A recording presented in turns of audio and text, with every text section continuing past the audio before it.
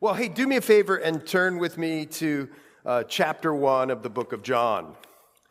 And we went through the introduction last week. And so I'll try to get you up to speed on that, but not too much, because I took 15 minutes on that last time. But we're in the book of John, and remember, this is not one of the synoptic gospels. This is the fourth gospel. Synoptic means look through something. Matthew, Mark, Luke, and John, four gospels. The first three, synoptic, they're more of what happened during Jesus' life, although they don't all cover the same thing. Remember, we went through that last week. But John's written is written for a different purpose. And I think I actually saw some of you writing this down, and it's sort of a startling statistic. 92% of what's in the book of John is unique to the book of John. That's a big number, folks, which tells you something. It's being written for a specific purpose, a different purpose than the first three. And I also wanted you to know that, and some people don't know this, and that's okay, but Matthew, tax collector, he's actually one of the 12. You remember that. Mark, not one of the 12. He's an associate of one of the 12, but not one of the 12. Luke, he's a physician. And I might add, a self-proclaimed historian. You just read the first chapter. But then there's John, who is one of the 12. We're going to see the story today. He doesn't mention himself. When he talks about himself in the book of John, he calls himself, this is just so touching, the disciple whom Jesus loved. You get, that's going to be important for today's message, because John's identity wasn't, I was abused in my past. I had a father that left me.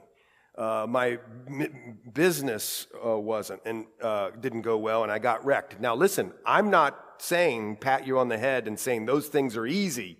Every one of those things are difficult and awful.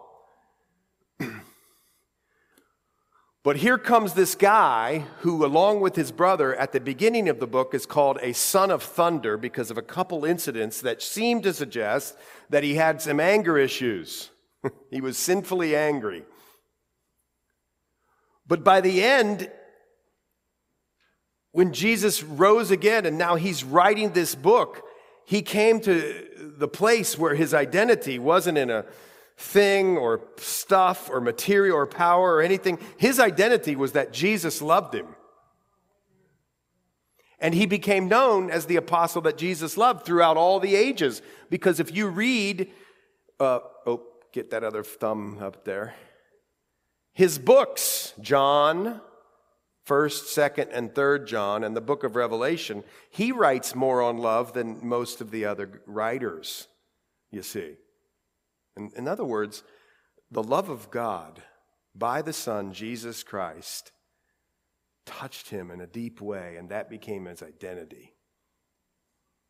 That's amazing. And so here he is, he's writing this, and he actually tells us, he makes no bones about it.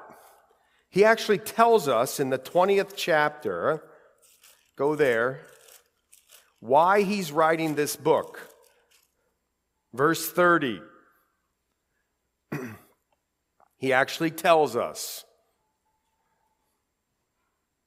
And truly, verse 30, chapter 20, Jesus did many other signs in the presence of his disciples, which are not written in this book. Watch.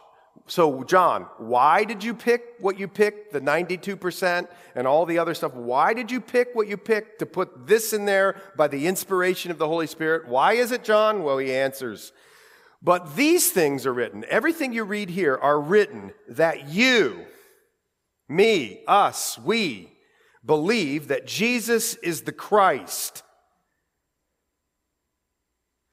the Son of God,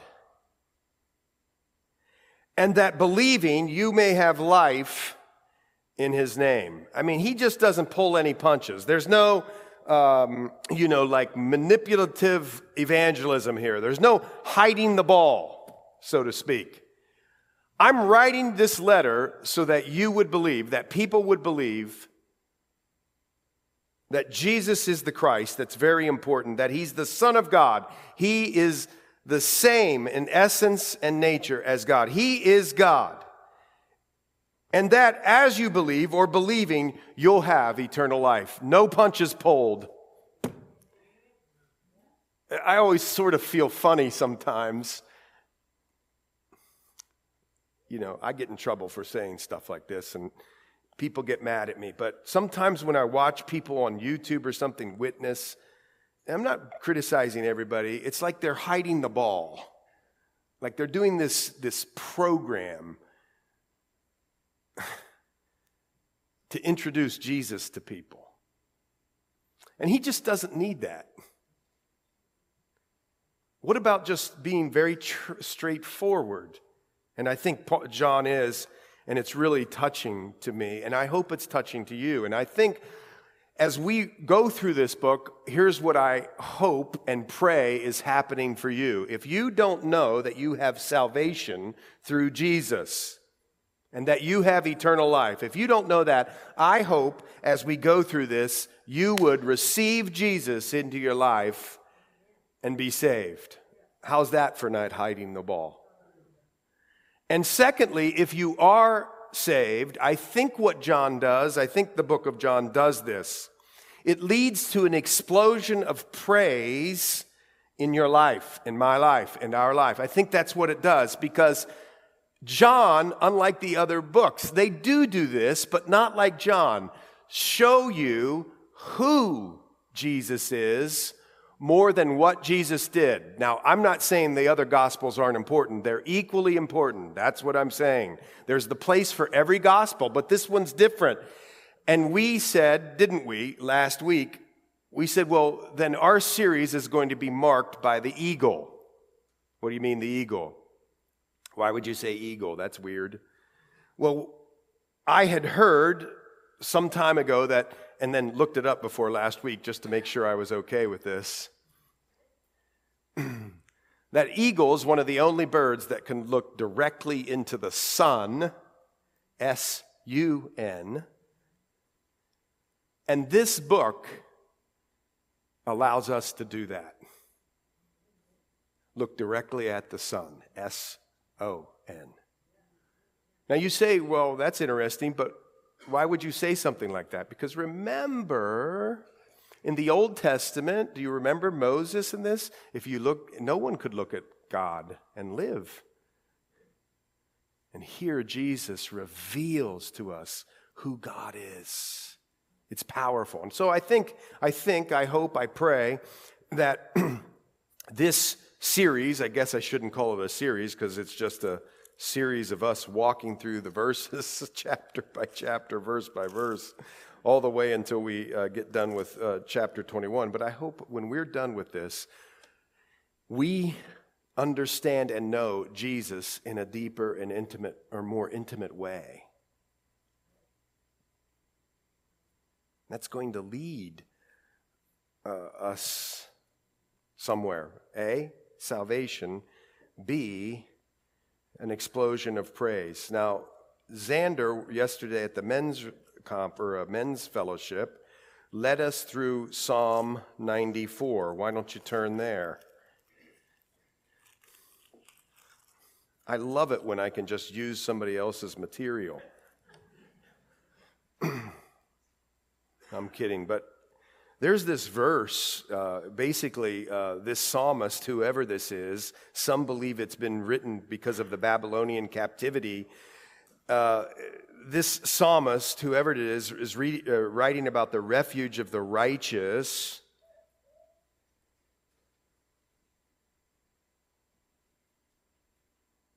And he says, in verse 16, who's going to rise up for me against the evildoers? Who is going to stand up for me against the workers of iniquity? It's a lot of times Christians ask this question, why does the wicked advance and I don't advance? Sort of things like that. And there's this verse, 17, unless the Lord had been my help, my soul would soon have settled in silence. In other words, this person's circumstances were going to go like this. And oftentimes way down here, and he recognized that the Lord needed to be his help. But he needed to know who the Lord was or is. And that's what we're doing through John. And now just hang on with me for a minute. He goes on and says, my soul would soon have settled in silence. If I say my foot slips, your mercy, O Lord, will hold me up. That's the Lord. We're looking at the Lord. His mercy holds us up. And here he comes. Here's the uppercut of verses to knock us out in a good way. In the multitude of my anxieties within me, your comforts delight my soul. In Psalm 16, there's joy in the presence of the Lord. See, what I worry about in the Christian church is we sell like 7 keys to happiness. Do this and you'll be happy. Don't do this and you be happy. But your stability and strength and joy and comfort, listen, watch, doesn't come from a program. It comes from the person and work of the Lord Jesus Christ and him alone. Raise your hand if all your circumstances in your life are just absolutely perfect. Raise it. Nobody would raise it. So watch this. Charles Spurgeon says this based on about in the multitude of my anxieties, your comfort delights my soul. Listen to this. How sweet are the comforts of the Spirit. How sweet are the comforts of the Spirit. Who can muse? I had to look that word up, so I'll tell you what it means. Think upon, study, linger on, set your mind on. Who can muse upon eternal love, immutable purposes, covenant promises, finished redemption, the risen Savior, his union with his people, and such like schemes without feeling his heart leap for joy? That's what we're doing in John. That's why I took you there. If you don't know the Lord and have ever received him, I am praying, we are praying that through the book of John, you would receive the Lord into your life. But if you are a saved, born-again individual, we're praying that your anxieties, whatever that means in the Hebrew, and that means a lot of things, fear, bitterness, and you could go on and on. Those are sort of washed away as you linger on the Lord Jesus himself. You commune with him, you walk with him, you talk with him. You see our heart here in the book of John? It's to look at the sun like the eagles. Let's soar, S-O-A-R, and high as we read his word. Well, last week we basically went through verse 5. Sorry, I had a long introduction, but I'm going to read it again. In the beginning was the Word, and the Word was with God, verse 1, and the Word was God. He was in the beginning with God, and all things were made through him, and without him nothing was made that was made. And in him was life, and the life was the light of men. And the light shines in the darkness, and the darkness didn't comprehend it. Now, I think it's important that you read that again as we start in verse 6. And the reason I think it's important is because here is this, what some people call a prologue. I'm not sure it's a prologue. But anyway, the commentators call this a prologue, and it tells you who Jesus is. At the beginning was the Word. He was there, and we know from Revelation 19 and some other places, Genesis 1, Jesus is the Word. And at the beginning, the Word was already there. He's eternal. He's never not existed. That's not a great way of saying it, but that's how I came up with it. He's always been. He's not a created being. He was always there. And oh, by the way, he is God. So there's Three persons, eternally distinct, God the Father, God the Son, God the Holy Spirit. So how many gods we believe in? Three persons, one God. And that's what this is saying, and it's mind-blowing. We went through the word that was used for the word, logos, both Greek and Hebrew. It would mean something to somebody. But then he comes and he tells us that there's going to be this theme in my book, John says. And he says the theme is going to be light and darkness. And then you go, why, John, would you write what you write in the next few verses? Here it is. There was a man sent from God whose name was John. Now, when I was a kid reading this got me really confused because I thought he was talking about himself. And of course, he's not, and you all know this. He's not talking about himself. He's talking about John the Baptist, who was born about 6 months prior to the time Jesus was born in the manger. And he was related to him. Remember that? We talked about it last week. But there was this man sent from God whose name was John. And now he's talking about what you people and me, we say is John the Baptist. But in this book, he's not introducing John the Baptist as John the Baptist. In fact, we shouldn't call him John the Baptist in this book. He does say he baptizes, and we'll talk about that. But he's using John the Baptist for something different right here. And that's this. He's calling John the Baptist, or the story of John the Baptist, to be a witness. Write it down. That's not what John the writer uses John the Baptist for in this book. He speaks about his baptism, but that's not it. He's calling him to be a witness, and it's really beautiful. Out of nowhere, he writes this. There was a man sent from God whose name was John, and this man came for a witness. Wow. To bear witness of the light that all through him might believe. Are you catching it? It might give you a different slant on John the Baptist. If you read through all of the accounts of the Gospels, there's a ton of information about John the Baptist. You'll get a lot. You'll get the story of his mom visiting Mary. You'll get the story of his dad in the temple, finally gets his big day, and an angel comes and tells him what. You know all of that. You know that he's from the Levites and the priests. You know that he goes out beyond the Jordan and he's baptizing and doing his thing and calling for repentance and, wash, be forgiven of your sins. And there's a big crowd that's coming. You're going to get all that through all the Gospels. But out of the blue, he comes and says, well, there was this man sent from God whose name was John. But this man came for, think about it. Wouldn't you expect it to say to be a baptizer? He doesn't say that. He says for a witness, to bear witness of the light that all through him might believe. He was not that light, but was sent to bear witness of the light that was the true light, which gives light to every man coming to the world. He was in the world, and the world was made through him, and the world did not know him. You see it? There's like this blip. Boom. It comes up, and he says, now I want you to talk about, or I'm going to talk about John the Baptist for these 3 verses, and then we're going to get right back to Jesus. Are you catching that? That's important for the story here. Some commentators make a good point on why in the world did John, by the inspiration of the Holy Spirit, write this way or write this about John at this point, because it sort of seems out of place. But here, John, inspired, says this, or many say this.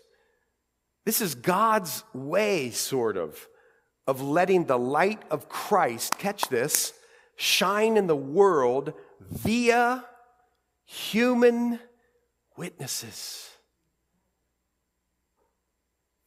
What a privilege it is to know and to be known by our Lord and Savior.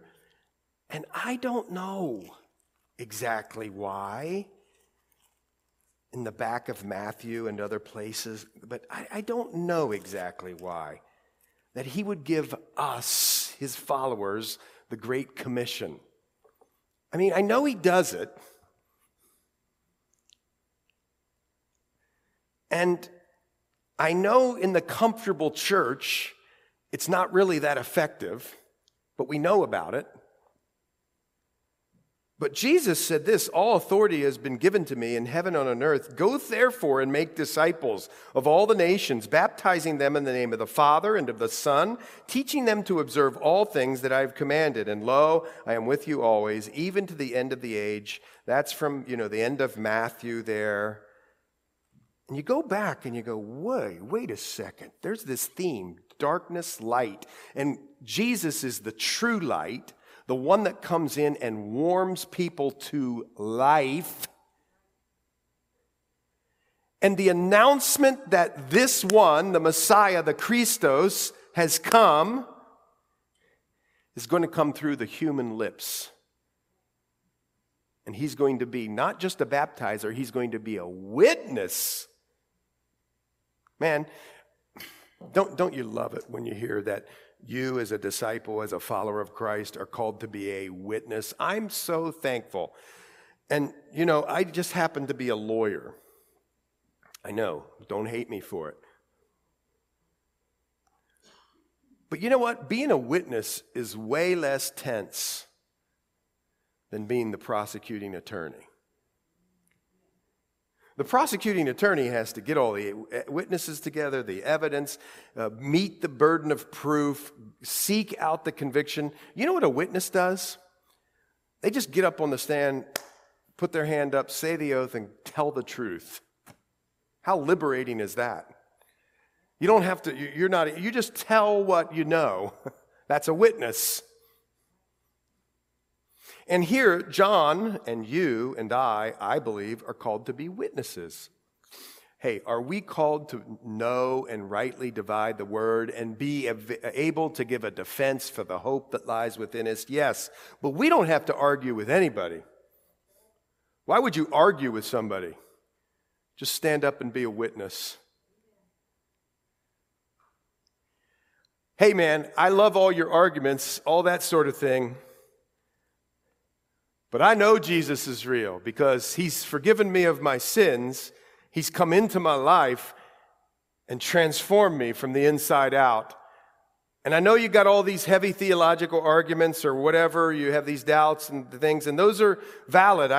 The Lord does want to give answers to these things, of course. But all I know was, just like the man, I was blind, but now I see. I'm just a witness. Here, John the Baptist is a witness. It's interesting to me. Lord chose human instruments to witness to the world. And so don't take this the wrong way if this is your ministry. Of course, flood the Instagram with Scripture, flood Facebook with Scripture, flood Twitter with Scripture, flood, TikTok, do everything you want, but there's never replaced, listen to this, that person-to-person contact with the people, sharing the love of Christ as a witness, folks. Here he chose to do it through John the Baptist. And he goes on here in verse 10, he was in the world, and the world was made through him. And the world did not know him. And we talked about some of the reasons the world chose to not know him. They liked the darkness better than the light. It's going to say it in the second chapter of John. Romans tells us that men suppress the truth. Elsewhere in the New Testament, it says that the enemy of our souls veil the eyes of those who don't believe. So you have these things that are working against us knowing him. Isn't that a fascinating way of saying it? Because later on in John 17, do you know it defines what eternal life is? John does. He says, this is eternal life, that you would know him, Jesus. Know him. Not know about him, not have a Susie Orman paradigm of living with Jesus included at the top of the bullet point. That's not it. It's coming into a relationship, counting on him for everything, knowing him. And here it says the world did not know him, but he came to his own, and his own didn't receive him. He was born in Israel. He spoke to the Jews, the people in his hometown. His own did not receive him, but as many as received him, to them he gave the right to become children of God, to those who believe in his name. I always say this, and people like to argue about it, and that's fine. I don't mind arguing. But if you don't know this, know this. If you ask the question, true or false, is everybody a child of God? The answer is false, folks, according to this verse. Everybody was born in the image and likeness of God, and everybody deserves dignity, yes. But in a spiritual sense, you're not part of the family of God until you receive him into your life and count and trust on him for your salvation.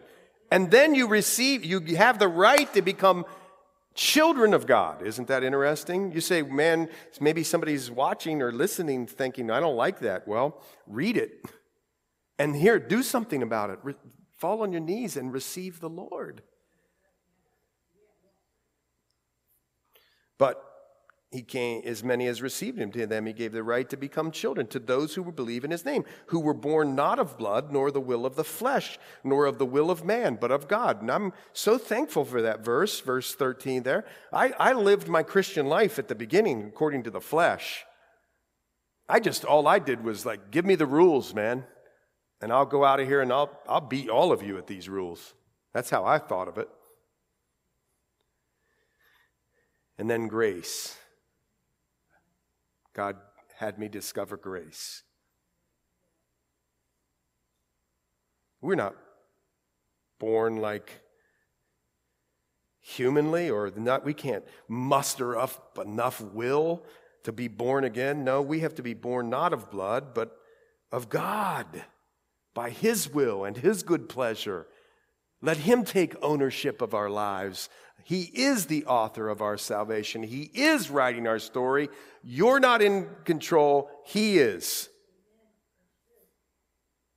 The Word became flesh and dwelt among us. You read that and just go, oh, okay, Christmas verse. That's pretty cool. But the people who were reading this at the time that this was written, and the Word, first of all, the Logos became flesh. You know this, right? That's the word for the tabernacle, and dwelt among us. That's the word for the tabernacle. Dwelt among us. He tabernacled with us.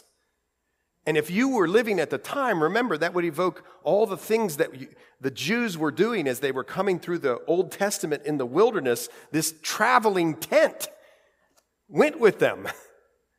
And not only that, but do you remember this? I always get it backwards, so correct me when I do. There was a fire by night. Oh, I think I got it right. And a cloud by day, and they didn't move unless the Lord moved. The Shekinah, the glory of the Lord.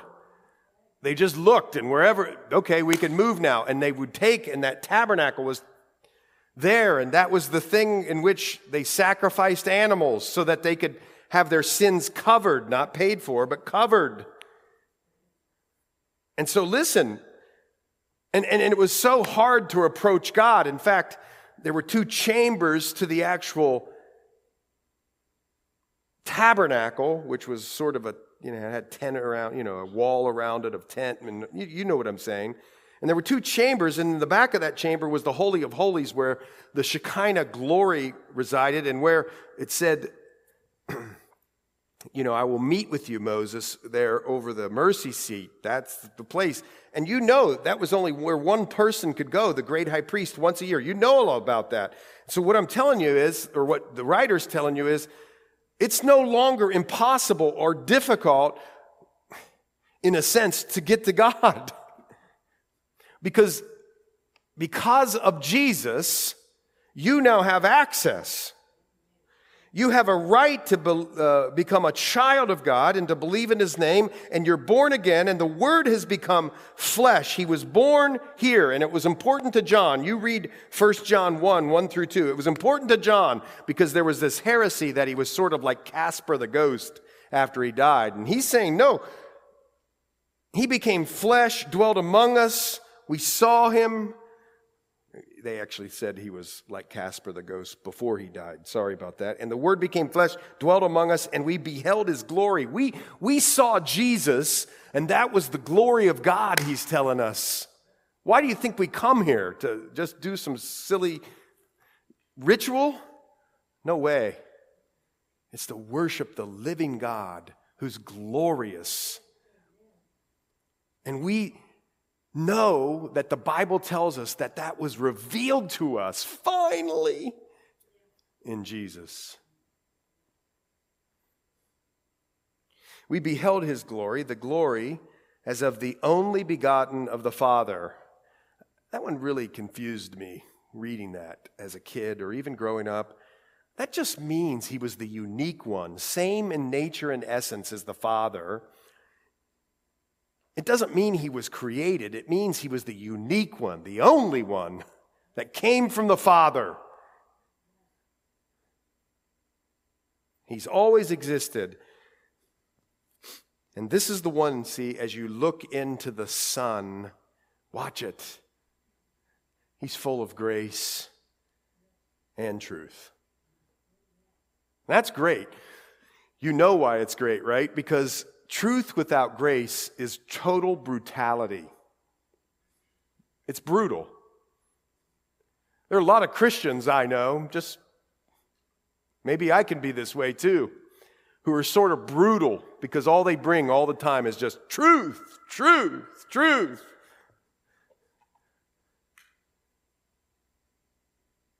There's never any grace. But grace without truth is wimpy. Oh, it's okay. I know you're sleeping with another lady and you have a wife, but you know, everything's going to be fine and come on back and we'll just do that. Well, that's not grace, folks. Read Titus. Not grace at all. In the American church, I think we equate grace. If I had to put up an image in my head of what the American church thinks grace is, I would put a crutch instead of grace. That's what I think we think. Oh, give him breaks. Yes, we do get breaks. He's merciful. But grace is a training grace. It goes hand in glove with truth. There's grace and there's truth. There's truth and there's grace. And one of the other is really dangerous. If you only do one, it's dangerous, and Jesus came full of grace and truth.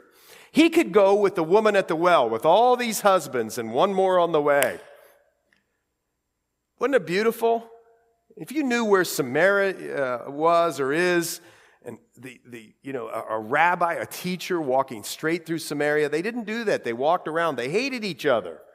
He makes a beeline. He knows he's going to be there with a woman. I mean, come on, a woman. You wouldn't really want to do that in these days. Be alone, either a woman or a man alone together and, married. I know Jesus wasn't married, but you get what I'm saying. That just is not cool. And here he goes, and he just says something interesting to me. He says, hey, how about a drink of water? He just wants to talk with her at the beginning. Just get to know her. He doesn't come with his, 1692, dusty Bible and just, boom, hit her across the face. He takes time for her. He loves her. There's this grace. He knows that he's the answer, and that if she drinks from the well that he would show to her, she'd never thirst again. She's thirsting for relationships and finding her worth in a relationship. And he knows that's not good for her.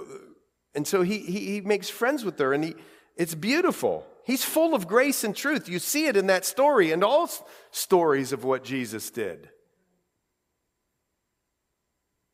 But that's not all in John 1. He goes, John bore witness of him and cried out, saying, this was he of whom I said, here it goes again, that John thing. This isn't John the writer. This is John the Baptist. And he bore witness of him. Again, it's not about the baptism, although the baptism will be included here. It's about the witness. Time out, rabbit trail. When you go up on the stand and you tell your truth, the truth that you know, you've witnessed. Yes, there is less pressure. I mean, you're not the prosecuting attorney. You just say what you believe. But listen, I want you to see something. When you're a witness, you're out there publicly now. You've committed to the truth. And others know too. Do you get that? You're just laying it out there for them, the facts, the reality. And now you've committed. Isn't that beautiful? Okay, so here he says, he bore witness of him and cried out, saying, this was he of whom I said, he who comes after me is preferred before me. Remember, he was born before Jesus, and he's saying he did come after me, but he's in, however you want to say it, he's the one. He's of great import. For he was before me. It's so liberating if you're just called to be a witness. You don't have to have, a multi-thousand person ministry.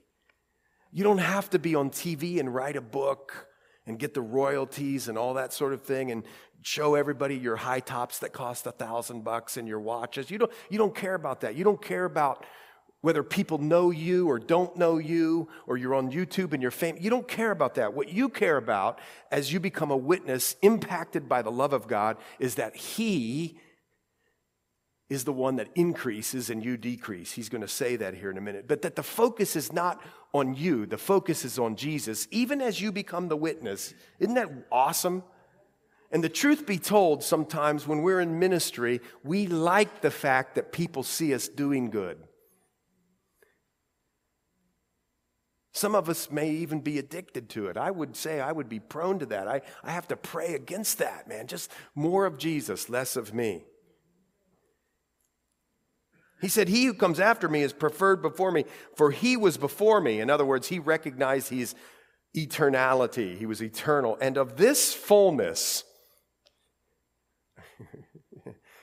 underline this, man. See, I wouldn't deny that under the Old Testament system, there was grace. God was providing a way for us to commune with him, for people to commune with him. Of course, it wasn't the covenant of grace. That was ushered in by the blood of Christ. I understand that. But God's grace was seen even in the Old Testament. But here, the writer here, John, by John and others, but here the writer is saying, but now we have the fullness of it. All that grace and truth are and is, we have it all. And it's in the person and work of Jesus. And we have this fullness, and I want you to see something, folks.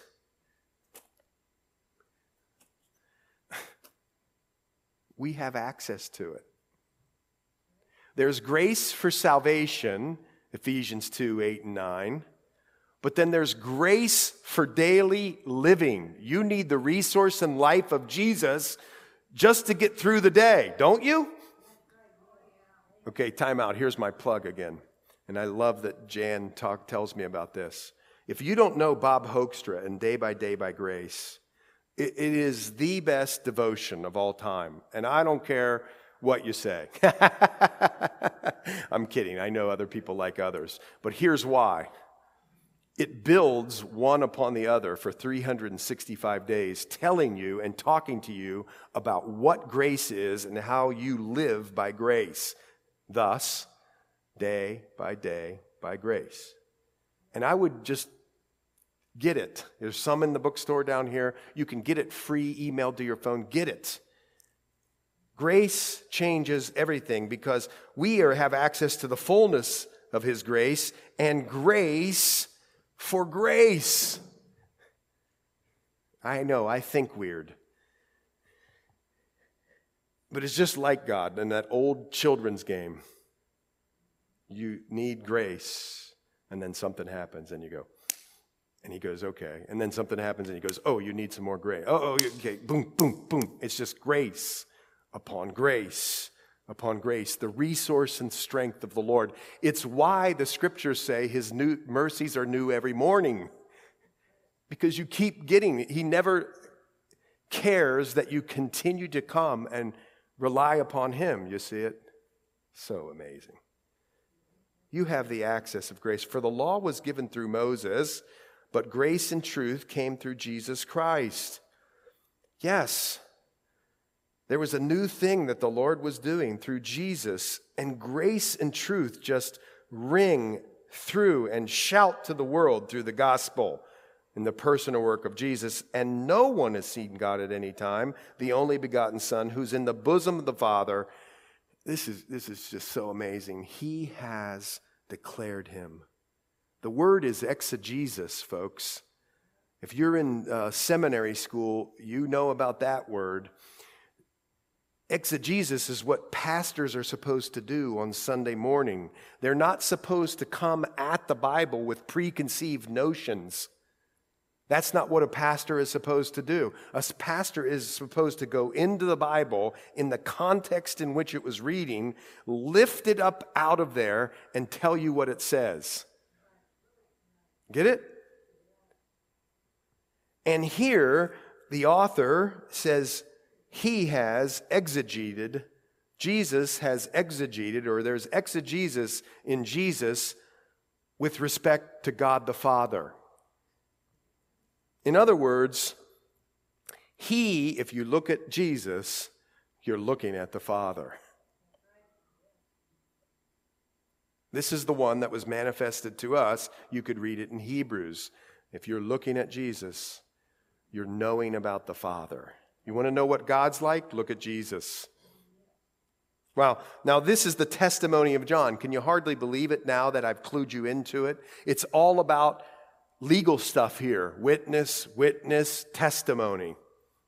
Now, this is the testimony of John. When the Jews sent priests and Levites from Jerusalem to ask him, "Who are you?" he confessed and didn't deny, but confessed, "I'm not the Christ." Note what he says, "I'm not the Christ." And they asked him, "Well, are you Elijah?" And he said, "I am not." "Well, are you the prophet?" And he answered, "No." Now, let me just give you real quick what's happening here. There's a prophecy in Malachi that said that Elijah would come before the Messiah.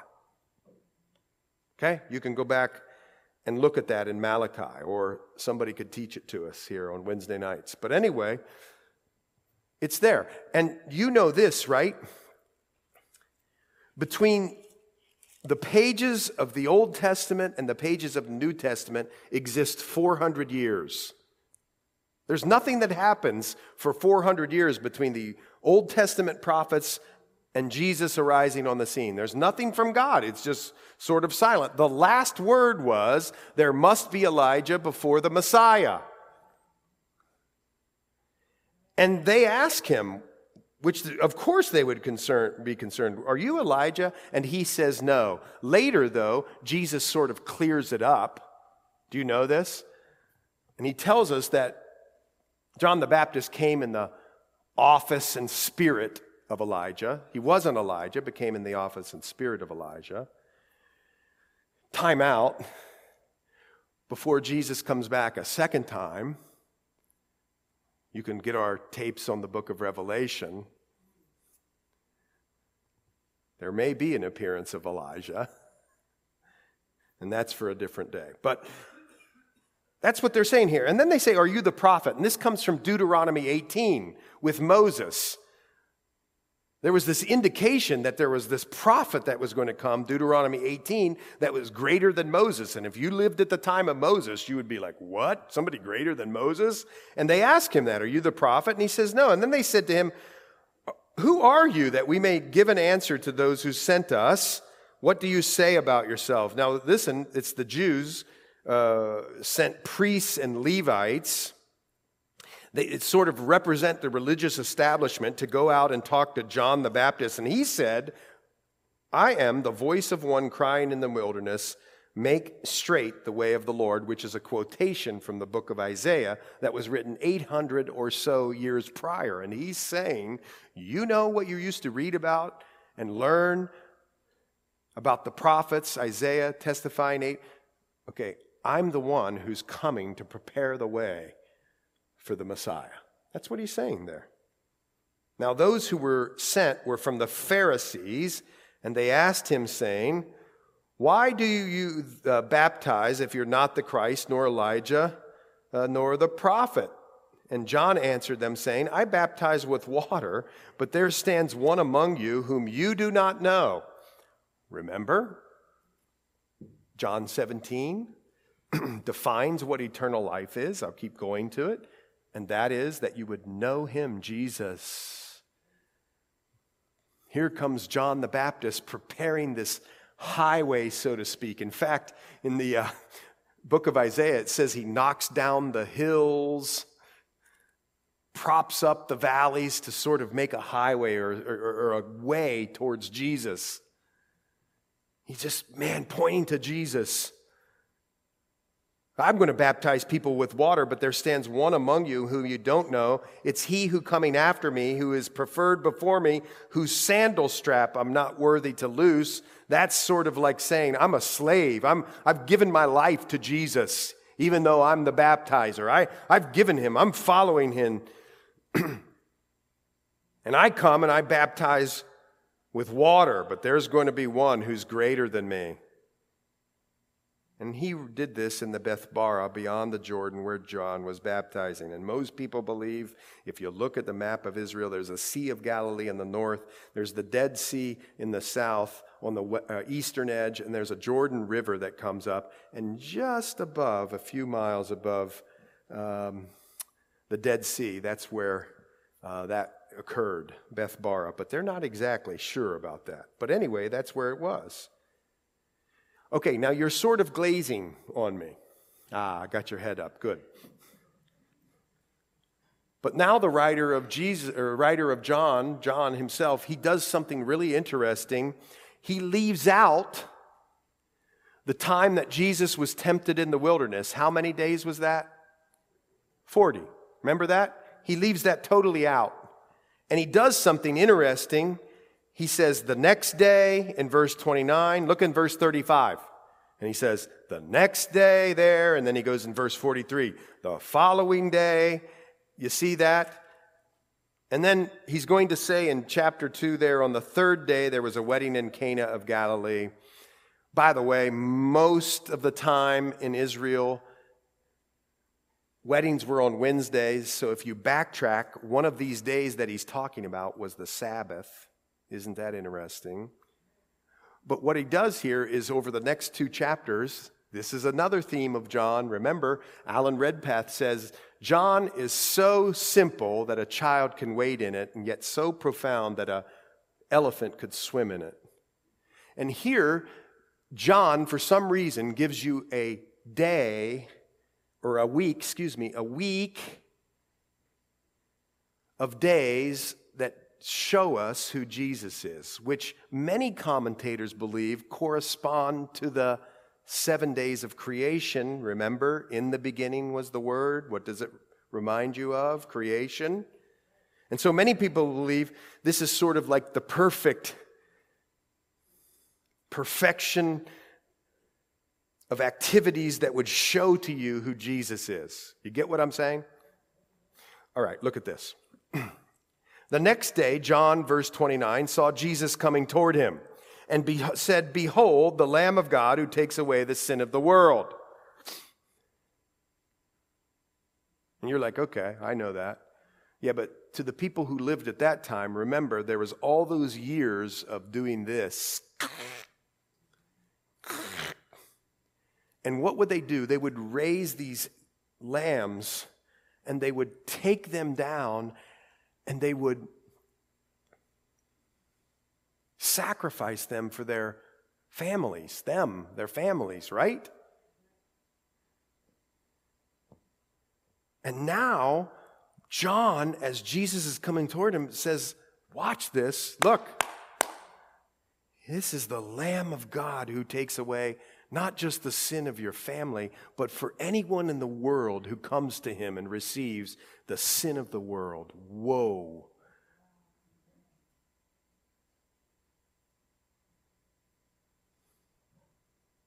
Remember in Revelation, I think it's chapter 5, holy, holy, holy is the Lamb. The next day, John saw Jesus coming toward him and said, "Behold, the Lamb of God." In other words, look, the Lamb of God who's going to take away the sin of the world. This is he of whom I said, "After me comes a man who is preferred before me, for he was before me. He was born before me, but he was eternal. He's greater. I did not know him, but that he should be revealed to Israel. Therefore, I came baptizing with water." And John bore witness, saying, "I saw the Spirit descending from heaven like a dove, and he remained upon him." What else happened at that time? The Father said, "This is my Son." Listen, and I'm well pleased in my Son. And then it confirmed it for John. John the Baptist learned who his relative was. Whoa! I've sort of just been putting one foot in front of the other, John the Baptist would say. I know the Lord called me to make way, the path straight out in the wilderness for the one, and I didn't know. But when I baptized him, by the way, why would Jesus get baptized? He was sinless. He's identifying with all of you. But also something else happened. The dove comes down and sits on him, and that cinched it for John. And the heaven says, the Father from heaven, "This is my Son in whom I'm well pleased." I didn't know him, but he who sent me to baptize with water, and to me, upon whom you see the Spirit descending and remaining, this is he who baptized with the Holy Spirit. Jesus is going to do something greater, not just baptize with water, but when you are baptized into the death and the new life of Jesus Christ, you have available to you the Holy Spirit of God. You have resource and strength for the day, folks. You don't have to do Susie Orman anymore. No offense to Bill McCartney and that movement, Promise Keepers, but you don't have to keep promises. You receive the resource of Jesus to help you keep the promises. You don't have to muster up your own strength. And by the way, I've been to Promise Keepers, so don't send me an email and say you hate Promise Keepers. I've been to it, but you get it? It's not what I can do to keep a promise. It's who lives in me that helps me live like Jesus, which is him. Hope you get that. So he does, and remained on him. This is he who baptizes with the Holy Spirit. And I have seen, and here it comes again, and testified that this is the Son of God. Another theme that he's going to use here. He's the Son of God. This is God the Son. He's the Son of God, but he's God the Son. That's the point. He's the same in nature and essence as God. Don't think of him as something lesser. He's not. Just different, eternally distinct, and yet God. Again, watch this. The next day, here he comes, the perfect week, John stood with two of his disciples. This is funny because he never tells you who the second disciple is here, which obviously meant he was writing about himself, John the writer, not John the Baptist. So again, the next day, John, that's the Baptist, stood with two of his disciples. So these two disciples are disciples of John the Baptist, and one of them's John the writer. Do you get that? And looking at Jesus as he walked, he said, "Behold, the Lamb of God." And the two disciples heard him speak, and they followed Jesus. When you understand what Jesus has done for you, that's when you follow him. And Jesus turned and seeing the disciples said to them, "The question for the ages, what do you seek?" Well, I don't know about you, but when I grew up, here's what I sought. Money, fame, power, image, entertainment. And by the way, I just thought that's what everybody did. I had no idea. Zip. Zero. I just thought it was the American way. Pull yourself up by your bootstraps. Get to the point you can retire at age 50 and play golf all the time. I mean, go on airplanes and have fun. That's what I thought life was about. And the Bible tells us that's vanity. And Jesus wants to know, what do you seek? It's the question for the ages. By the way, in grace, in verse 39, this is a phrase of grace. He says, "Come and see." That's the response to what do you seek? What do you seek? Oh, wait a minute, you want to be happy. You want joy. You want peace. He says, listen, come and see. Rabbi, they said to him, Rabbi, which is to say, when translated teacher, where are you staying? And he said to them, come and see. And they came and saw where he was, staying and remained with him that day. And they mark it with the time. Isn't that so cute?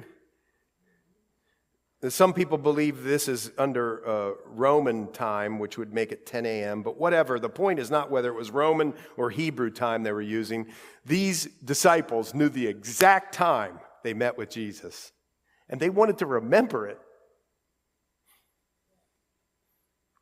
Now here I got to tell you something for you people who like to know all the answers. Jesus just says, what are you seeking? And he just says, listen, if you'll just come and find out. You don't need all of the answers. You'll get them. But it's not about the answers. Of course, he doesn't want you to, just la through Christian life. Not that. Seek after him, be a good apologist, all that sort of thing. But you're never going to know everything. And he just says, but the safest and greatest and best place to be is with me. And he knows it. So one of the two who heard John, verse 40, speak and followed him was Andrew, Simon Peter's brother. One of the two. So Andrew is with John. Do you catch that? John the writer. Those are the two. And Andrew is Simon Peter's brother. And he first found his own brother, Simon, and said to him, well, we found the Messiah, the anointed one, which is translated Christ in the Greek. And watch this. Andrew brought him to Jesus. I want you to see something. And this is the beauty of looking at the Son. We're going to now get an account of how I think 6 or so, some of the disciples came to follow Jesus. And they're all in different ways. So watch the way in which you package the gospel. I would say that if you want to be a great sharer of God's word, be a listener, not a speaker. Now, I'm not saying don't preach the gospel. Of course you preach the gospel, and you have to use words to do that. But you ever been with somebody who's sharing the gospel with other people, and they got like some sort of script, and they're sort of looking up, and they're sort of looking down, and they're not really listening to them. They're just waiting till the person gets done talking so they can go on to number 2. Nobody here but me has done that. And I've probably done it before, by the way.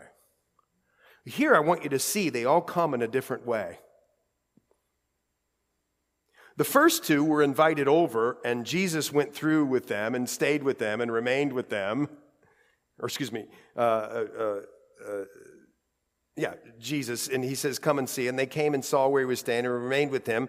They did that. They had this personal interaction over the house. And one of the two who heard John speak and followed him was Andrew, Simon Peter's brother. And he first found his own brother. He just says, wow. John the Baptist introduced these first two. And now these first two, watch this. A brother goes to get a brother, the family. And it's really fascinating. You could look back in chapter 6, verse 8. When they fed the 5,000, it was Andrew who brought the little boy with the loaves and fishes to Jesus. And it was also Andrew when some Greeks came into Jerusalem who just, wow, what should we do? Okay, let's just take them to Jesus. The ministry of Andrew wasn't some prepackaged thing on the back of a magazine. By the way, that's sort of how I got saved, so I'm not against it. But Andrew was, let's just bring people to Jesus. However it is, I don't need the glory. I don't have to be the one with the evangelical notch in my belt. I just want to bring people to Jesus. That's cool. You can see the humility in Andrew, can you not? We found the Messiah, and he brought him to Jesus. Now, when Jesus looked at him, he said, you're Simon, the son of Jonah. I've heard pastors say that Simon or Jonah means shifting sand. I can't find anywhere where it says that, because if you look it up in the concordance, Simon means hearer or being heard. In other words, this guy liked to talk a lot. Boy, do I resonate with that. Anybody else here like that? You ever put your foot in your mouth? And here he says, but I'm going to change your name to Stone. I'm going to make you stable. And we're going to use you, or I'm going to use you to bring about the church. Well, anyway, the following day, here, you see it? It's the perfect week. I don't know why I'm calling it the perfect week. It's just that the Lord used in his writer a week to showcase who Jesus is. The following day, Jesus wanted to go to Galilee. Where's Galilee? Way up north from Jerusalem. And he found this guy, he found Philip and said to him, follow me. Now, Philip was from Bethsaida, the city of Andrew and Peter. Now, Bethsaida is up on the northern tip of the Sea of Galilee, all the way up in the north of Israel. They don't actually know where it is, but it seems to be about a mile or two north of the Sea of Galilee. But don't get messed up about that. The Sea of Galilee used to have this river thing, and they would sail their fishing boats down this river thing from Bethsaida, and there they would be in the Sea of Galilee. Anyway, they were from there. They were these fisher guys, and they were from Bethsaida, the city of Andrew and Peter. And Philip found Nathanael and said to him, we found him of whom Moses in the law and also the prophets wrote, Jesus of Nazareth, the son of Joseph. And Nathanael said to him, can anything good come out of Nazareth? And Philip said to him, watch this, come and see. Just like Jesus said. You might not know all the answers, but come and see Jesus in a personal way.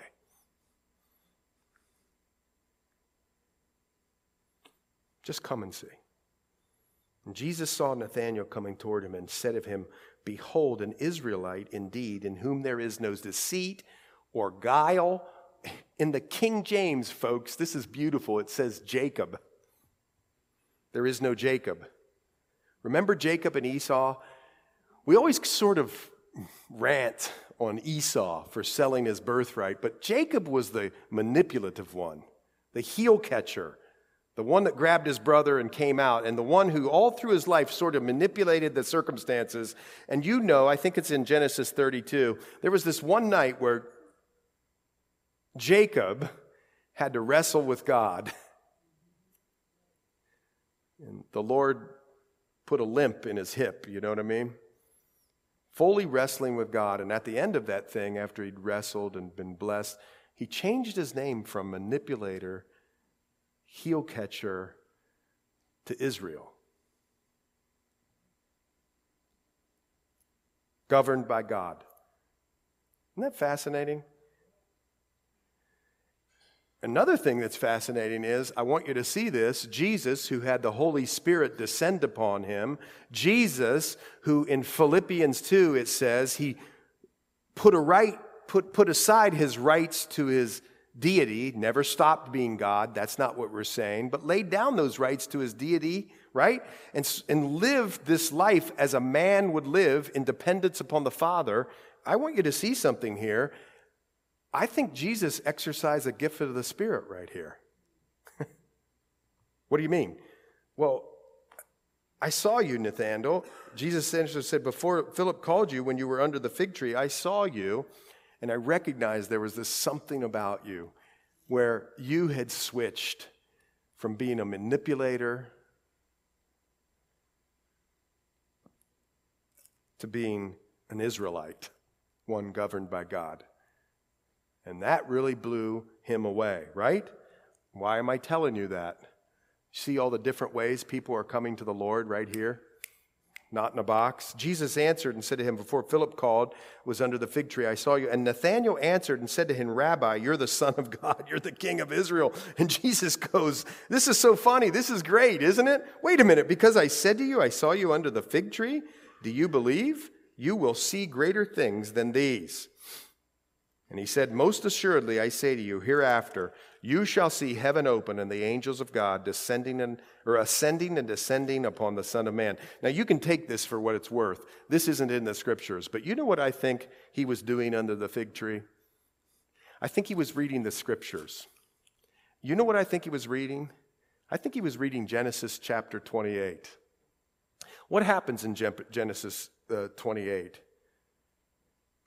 Well, he's out in Bethel, the house of God. That's what that means. And remember, he has a rock for a pillow.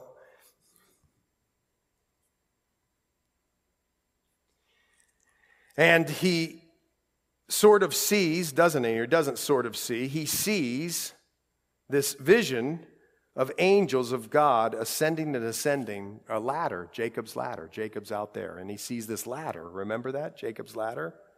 I think this guy was reading Jacob's ladder. That's just my own personal opinion. You don't have to believe that. But if he was, isn't it interesting? Man, you're the Son of God. And Jesus goes, because I said to you, I saw you under the fig tree, you believe, you will see greater things than these. By the way, why do I think that he was reading the scriptures there? Because many of the times the rabbis would have you sit under the trees to learn. Why? Because other than the week that we went to Israel, Israel's really hot. Israel's really hot. And they would have him so they could concentrate more. So he must have been reading something. I think that's the signal that he was doing something. You're going to see greater things than these. And he said to him, most assuredly I say to you, hereafter you shall see heaven open and the angels of God descend. And this would have blown them away. And then he throws in the kicker. He's saying, listen, to the disciples, I'm the link between heaven and earth. I'm Jacob's ladder. And they would have gone, whoa! And then they were also blown away because he kicks in, descending upon the Son of Man. I mean, I'm the ladder. And the Son of Man is a reference to Daniel chapter 7, verses 13 and 14, because the King of glory who comes to judge the world, who's that? The Messiah. Who's that? Jesus, is called right there. It's a messianic title, the Son of Man. And they all knew it. Okay. I went long. See, folks, I had to get back in the groove. I was 16 minutes earlier last week. But I want you to see something here. You're called to be a witness, just like John the Baptist. And you're going to, you ever said, well, that person, I know they're going to, and they hesitate, and then somebody who doesn't hesitate, or who you think maybe never would come to the Lord, they come to the Lord. We know a friend from California that sort of did that. But you can't put God in a box here, folks. I'm a person who uses things like the 4 spiritual laws. I use the back of the Calvary Chapel magazine. I'm not blasting the magazine. I love the magazine. I use it. I put it in my backpack. I share the back of the magazine with people. I go through it. I show them the scriptures. But God is going to bring people to himself the way he wants to as he uses you. And so this is an encouragement that the light of the gospel comes through his people. And he doesn't want you to get frustrated and sad. He'll do the work of saving. You just do the work of spreading the seed. He'll bring people unto himself. And if you're here and you've never done that, that could be you today. And you and I and we could pray up here after the service. If the Lord's tugging on your heart in any way about any of these things, I want you to come up after and we'll pray with you. We're going to have a last worship song. I'm sorry I went over.